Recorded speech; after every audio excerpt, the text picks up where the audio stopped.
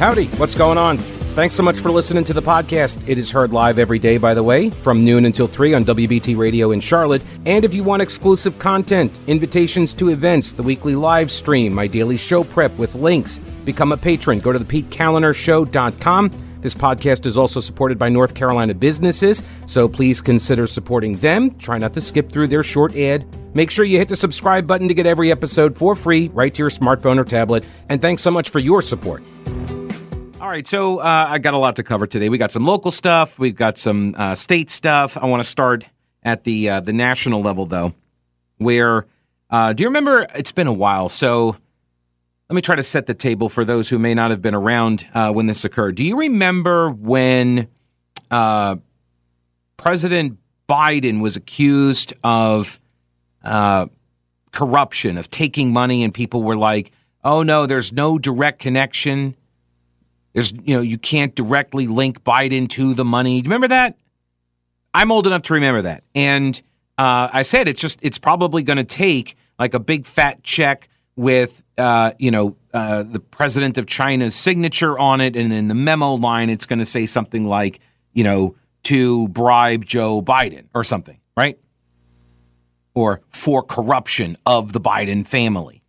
It has to be very clearly, the check made out to Joe, the big guy, Biden, the amount of money and all, and then have the memo line clearly outlining that it's corruption related. Well, this is not quite that, but it's pretty darn close.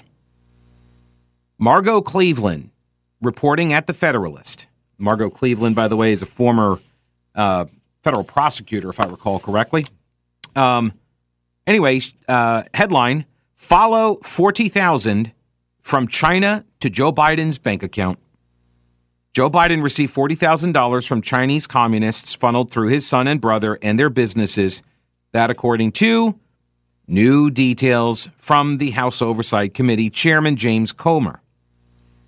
A 12-page memorandum from the committee to the majority members of the committee, from the staff, I should say, of the committee to the majority members of the committee, that the Federalist has reviewed, details the latest development that Comer summarized in a video press release. The bottom line is a $40,000 check from Sarah and James Bidens. James is Joe's brother. I don't think that's the one that was posting nude pics of himself onto Grindr or one of the dating apps or whatever it was. Not that brother. And not Joe, the skinny dipping senator, vice president. Not that one either. This one apparently, I guess, does not parade around naked in front of people of the three brothers. But whatever. $40,000 check from Sarah and James Biden's personal checking account written to Joe Biden on September 3rd, 2017. And on the memo line, it says loan repayment.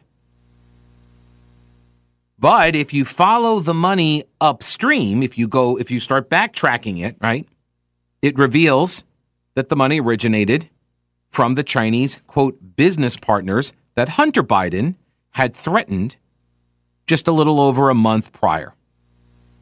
Hunter Biden had sent a WhatsApp message on July 30th, 2017 to a guy named Raymond Zhao, or Z, as he is referred to. He is an associate of a Chinese energy company called CEFC, right? Hunter and James were courting them. They were trying to get their business all throughout 2016. This is while Joe, at this point is like not going to run for president because Hillary Clinton's running for president. He's already planning his retirement, which includes a lot of deals with, foreign oligarchs and tyrannical governments. But whatever. After Joe leaves office at the end of the Obama administration, according to one of Hunter Biden's business partners, the Chinese communist-connected CEFC sent them a $3 million wire that came through in March of 2017 as a, quote, thank you for the Biden's assistance in furthering their business interests. Man, if I told you how many times I got $3 million bank transfers as a thank you. How many times? Well, no, actually, I've never actually gotten a wire transfer as a thank you ever. But my father was never vice president, so maybe that was it. CEFC, while sending the $3 million, they had committed to investing an additional $10 million. That's in an email recovered from Hunter Biden's abandoned laptop. They were going to use the $10 million to form a joint venture. CEFC's founder and chairman, this is Yi Jianming. Yi was supposed to hold 50% interest in the company. And then Hunter Biden, Jim Biden, a couple other business associates, they would hold the other 50%. All right. So you got this one company split in half between the commie Chinese and the Bidens, and 50-50. That email said Hunter Biden would own a 10% interest in the holding company for, quote, the big guy.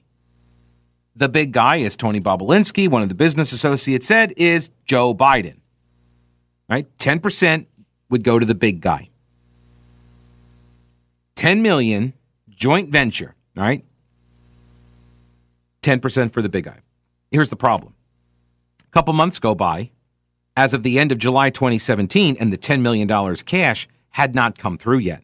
That prompted Hunter Biden to text his buddy Z, not Yi, but Z, or he calls him Z, but his name is Zhao. Raymond Zhao, I think is his. Yeah, anyway, doesn't matter. He texts Z on the WhatsApp application on the phone, telling him to, quote, please have the director call me, not James or Tony or Jim. Have him call me tonight, with the director being an apparent reference to the executive director of the CEFC.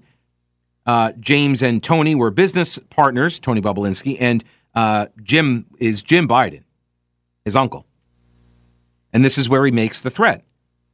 Right? I'm sitting here with my dad. We'd like to understand why the commitment made has not been fulfilled. Like, where's our $10 million? The Oversight Committee memorandum then details how in that message on July 31st, Z responds, quote, CEFC is willing to cooperate with the family. Hunter later followed up with a text to another CEFC associate. This guy's name is Dong Wen Dong. And Dong says, the Bidens are the best I know at doing exactly what the chairman wants from this partnership. Please, let's not quibble over peanuts. Peanuts. $10 million. Peanuts. Okay. The money soon begins flowing. Quibbling is over. Hunter Biden first opens a bank account. This is where it gets kind of confusing, all right? So just follow me here. He opens a bank account August 3rd. This is for a new company called Hudson West 3. That's going to serve as the joint venture between Hunter Biden and Dong, right? The company that they're dividing in half. They're going to be 50-50 partners in. Hunter Biden's business that he has separately is called Owasco PC. They own 50% of Hudson West. Dong's company, Hudson West 5, owns the other 50%. A couple days later, financial records show Hunter Biden's new business venture gets a $5 million wire from the CEFC-connected business, Northern International Capital. This comes from China. That same day, Hunter Biden transfers $400,000 out of Hudson West and into his corporation, Owasco.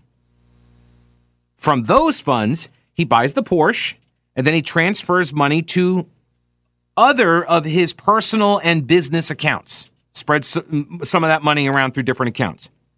A couple days after that, this is still August 2017, Hunter Biden wires $150,000 from his Hudson West 3 account to the Lion Hall Group. That company is owned by James and Sarah Biden, his Uncle Jim, and his Aunt Sarah. 2 weeks after that wire goes through, Sarah Biden signs a withdrawal ticket for $50,000 from the Lion Hall Group bank account. And on the same day, she deposits that $50K into her and James's joint personal checking account. And then a couple of days after that, Sarah Biden signs a $40,000 check payable to Joe Biden. which is 10%. The $400,000 is the 10%. Because the $400,000 that Hunter Biden got, he got from CEFC. And he was in charge of holding the 10% for the big guy. And then the big guy got paid out. But he couldn't get paid out from Hunter. He got paid out from Uncle Joe. Or sorry, Uncle Jim. Uncle Jim and Aunt Sarah. That's who paid him out for a, quote, loan repayment. But there's no big check with the, memo line that says corruption. But this is pretty close. This is how money laundering works. You trace all the money back and see where it went, and then you try to plug all of the information into the timeline, which is what the IRS investigators were trying to do. Oh, that's right, until Joe Biden's DOJ shut them down. Right. I have an open letter here from Democratic voters. Dear Mr. President and Democratic Party leadership, the National Muslim Democratic Council, or the NMDC, or as I call it, the NMDC, the Democratic Party activists and voters from across the nation and pivotal background states write to express our deep concern regarding the ongoing massacre in Gaza. The massacre of over 8,000 Palestinians and the humanitarian catastrophe in Gaza are unacceptable. We call on the White House to urgently advocate for an immediate ceasefire. Your administration's unconditional support, encompassing funding and armaments, has played a significant role in perpetuating the violence that is causing civilian casualties and has eroded trust in voters who previously put their faith in you. The situation in Gaza has reached a critical juncture, nearing a complete humanitarian catastrophe, and we implore you to take immediate action to secure a ceasefire by Tuesday, October 31. Oh, all right. Well, the deadline passed. Sorry, I thought we had a little more time on that. Joe didn't come out and, well, here's the threat from the NMDC, or the National Muslim Democratic Council, and the party activists and the voters from across the nation and pivotal background states, right? I don't know how many people they're talking about, but they say that they will mobilize. We pledge to mobilize Muslim, Arab, and allied voters to withhold endorsement, support, or votes for any candidate who did not advocate for a ceasefire and endorse the Israeli offensive against the Palestinian people. We will mobilize increased voter turnout to make our voices heard. The state of Michigan in the 2020 election was decided by a mere 2.6% of margin of victory and holds 16 crucial electoral votes. We emphasize the significance of Michigan, Ohio, Iowa, Florida. Wait, Florida? Wait, did you guys not see what happened in Florida last time? Okay. Arizona, Nevada, Georgia, New Jersey, Pennsylvania, and Tennessee, where many of our voters reside. So the deadline has now passed. So Joe Biden did not, as far as I know, he did not come out and advocate for a ceasefire.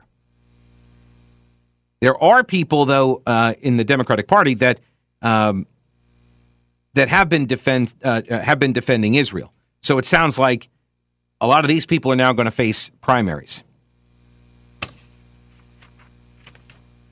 I mean, good luck with that, Democrats. But you remember the old thing about alligators getting fed and the feeders hoping that they get eaten last? That whole thing? Yeah. They got nothing else on the menu, folks. Just putting that out there. So have you been following what's gone on up at Yale? No, of course you haven't. I haven't either, because it's Yale, and I don't really care. But the Yale Daily News, that is their student paper, which, I mean, that's a bit of a humble brag, I think. You're putting out a paper every single day. Although in today's day and age, you could do the Daily News and not put out the dead tree copy. Because, like, when I was in high school, we put out the school paper and that thing was only like once a month, I want to say. And then got to college, and it was like once a week. But Yale, apparently they put out their newspaper every day. The Yale Daily. What about the Yaley? Could be just called the Yaley. Isn't that what they're called? People who go there? Aren't they called Yaleys? Anyway, so they published an opinion column back on October 12th, and it was titled, Yaleys. Yaleys for Palestine. And is Yaleys for Palestine a hate group? That was the title of the column. It was an opinion piece. And then the next day, October 13th, so this is 6 days after the Hamas atrocities, the Yale Daily News published a separate opinion piece. That one was titled, Stop Justifying Terrorism. All right, so in that first one on October 12th, is Yaleys for Palestine a hate group? The author of that piece said, quote, yes, they raped women, talking about Hamas. Yes, they beheaded men. In the opinion piece the next day, the author wrote that Hamas, quote, committed rape. The source that the columnists cited suspected cases of sexual assault. This is, I'm reading from the Yale Daily News editor. Annika Seth is her name. Actually, hang on a second. She does not list her pronouns. So what am I to do now? You don't give me... It has your right up here. Annika Seth is the 146th editor-in-chief and president of the Yale Daily News. Annika previously covered STEM at Yale, as well as admissions, alumni, and financial aid. All right, there we go. She. I mean, you made me read all the way down there to find out your pronouns. What are we even sending you to an Ivy League school for? I mean, really? She also laid out the weekly print edition of the news and as a production and design editor, and was one of the inaugural Diversity, Equity, and Inclusion co-chairs. Annika is pursuing a double major in biomedical engineering and women's gender and sexuality studies. They go together like peas and carrots. What do you think? Biomedical engineer and women's gender and sexuality studies, which, what's up, transphobe? Why is it women's gender and sexuality studies? What's up with that? All right, back to her piece today, or her explanation. This is an explanation because of what happened with these two editorial or opinion columns that the paper published. And because the columnists said Hamas had raped and beheaded people, the Yale Daily News went back 2 weeks later and edited those passages out. 2 weeks after they were published, the editors went back and deleted the references to the beheadings and the rapings. Here's their explanation, because people noticed it, like particularly the authors of the pieces noticed it. So why did you take it out? Here's the explanation. During our opinion editing process, which is separate from reported coverage, got to always make clear, right? The editorial staff has nothing to do with any of the reporting stuff. She says the news failed to ensure that the columnists' statements were properly cited and attributed. As Brett Winterble might say, the system failed. Right? The system failed. That's this explanation. That the Daily News, it's not a person, it wasn't an individual, right? It was just the newspaper, the inanimate object, whatever like corporate structure was set up to run this or nonprofit structure was set to run the newspaper. I guess that failed somehow. That didn't do the due diligence. That didn't check and see if these references were properly cited and attributed. She says at the time of the column's initial publication, those specific forms of violence during Hamas's October 7th attack were not independently confirmed by the cited source. So they didn't check it at all. That's what this sounds like. Now, I found the evidence that had occurred within 24 hours. But then again, I went looking for it because I wanted to make sure it was true. And when you get the preponderance of evidence that it was true, then you go with it. And the evidence comes from the eyewitness accounts. Eyewitness accounts, admittedly, from Jews, but also in some of the videos that were posted by the terrorists. Some videos that were sent to the victims' families, right? So that's what I did. Before I just started retweeting people, I went through and I checked to see, like, is this stuff correct? That's how I do it. But apparently the Yale Daily News did not. And so 2 weeks after these columns run, which was a week after the atrocities, on October 25th and October 26th, the Daily News publishes corrections, quote-unquote corrections, to both pieces. The news was wrong to publish the corrections, she says. By the time of the first correction, there had been widely reported coverage from outlets such as Reuters publicly verifying that Hamas raped and beheaded Israelis. So why did you miss that too? This doesn't make any sense at all. At first you're saying that 2 weeks later, we checked the source that you're citing and it doesn't say that, so we obliterate all of the references to this in the original columns. But at the time you're deciding that, there is evidence that it occurred. So why wouldn't you leave it in? She says these corrections erroneously created the impression that as of late October, there was still not enough publicly available evidence for those horrific acts. The news therefore retracts those editors' notes in their entirety and without qualification. The notes have been removed from the columns and the original text has been restored. It was never our intention to minimize the brutality of Hamas's attack against Israel. We are sorry for any unintended consequences to our readership, blah, blah, blah. And then get this. Threats of violence leveled against the news, its editors, and their families have intensified this week. Threats of this severity are unacceptable in any circumstance.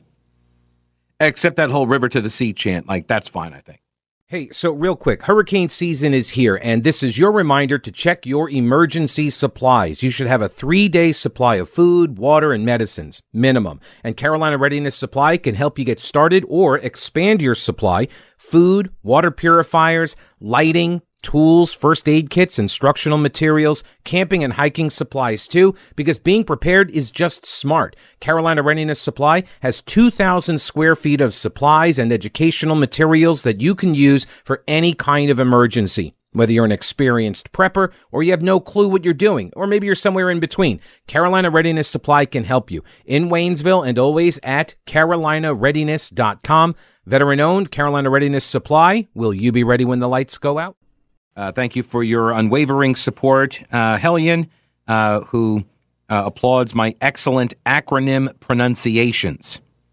Thank you. I went to college to learn how to do that properly. It was under a mass communication program degree. Do not attempt that at home. I'm a trained professional. Let's see here. A barrage of Israeli airstrikes leveled apartment buildings in a refugee camp. Have you heard this story?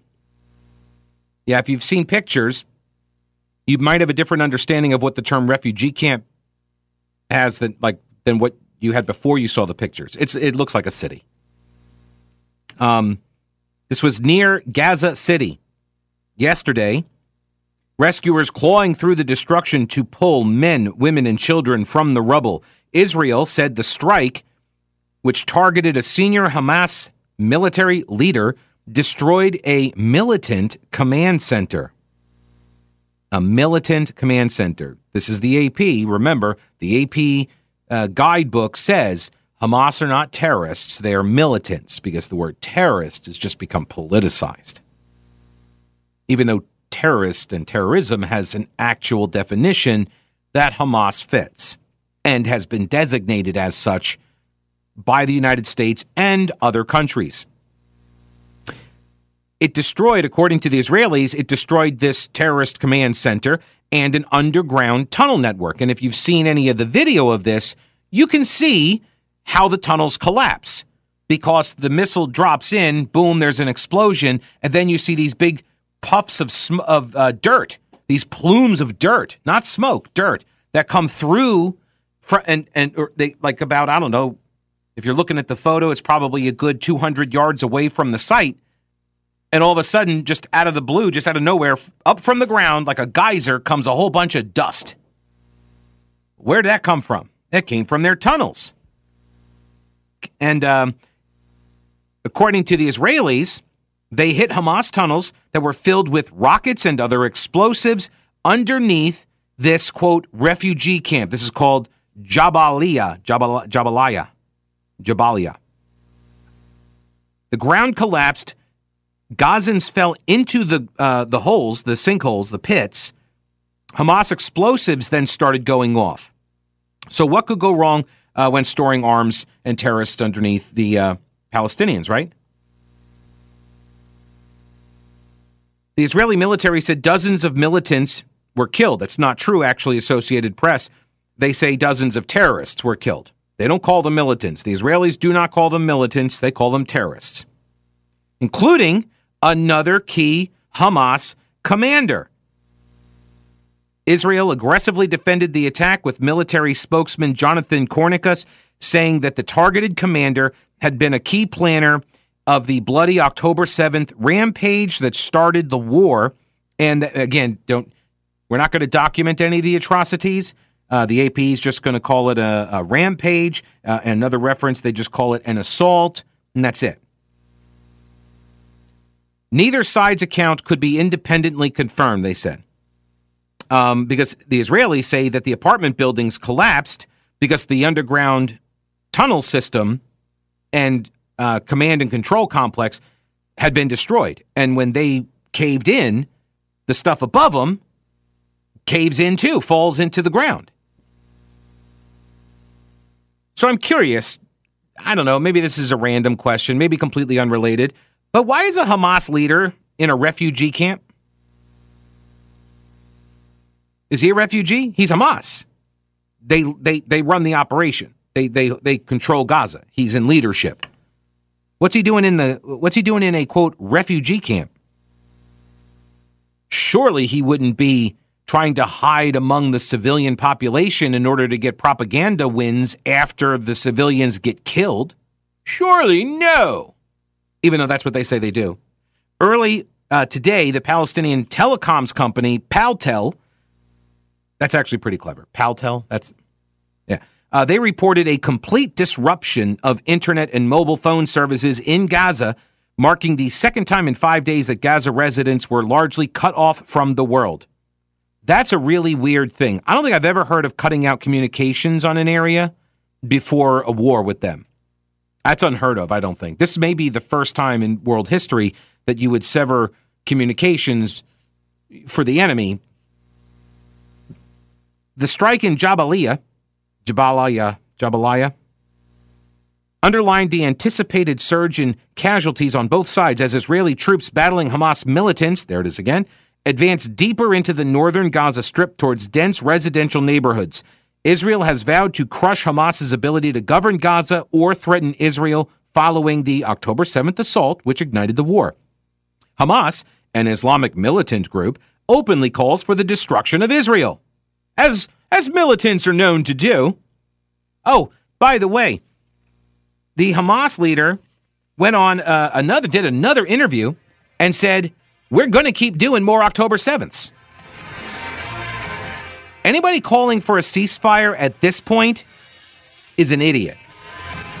Hamas just told you they're going to keep doing more. They haven't stopped firing their rockets, and they plan to do more butchery like we saw on October 7th. Why would you want a ceasefire with them?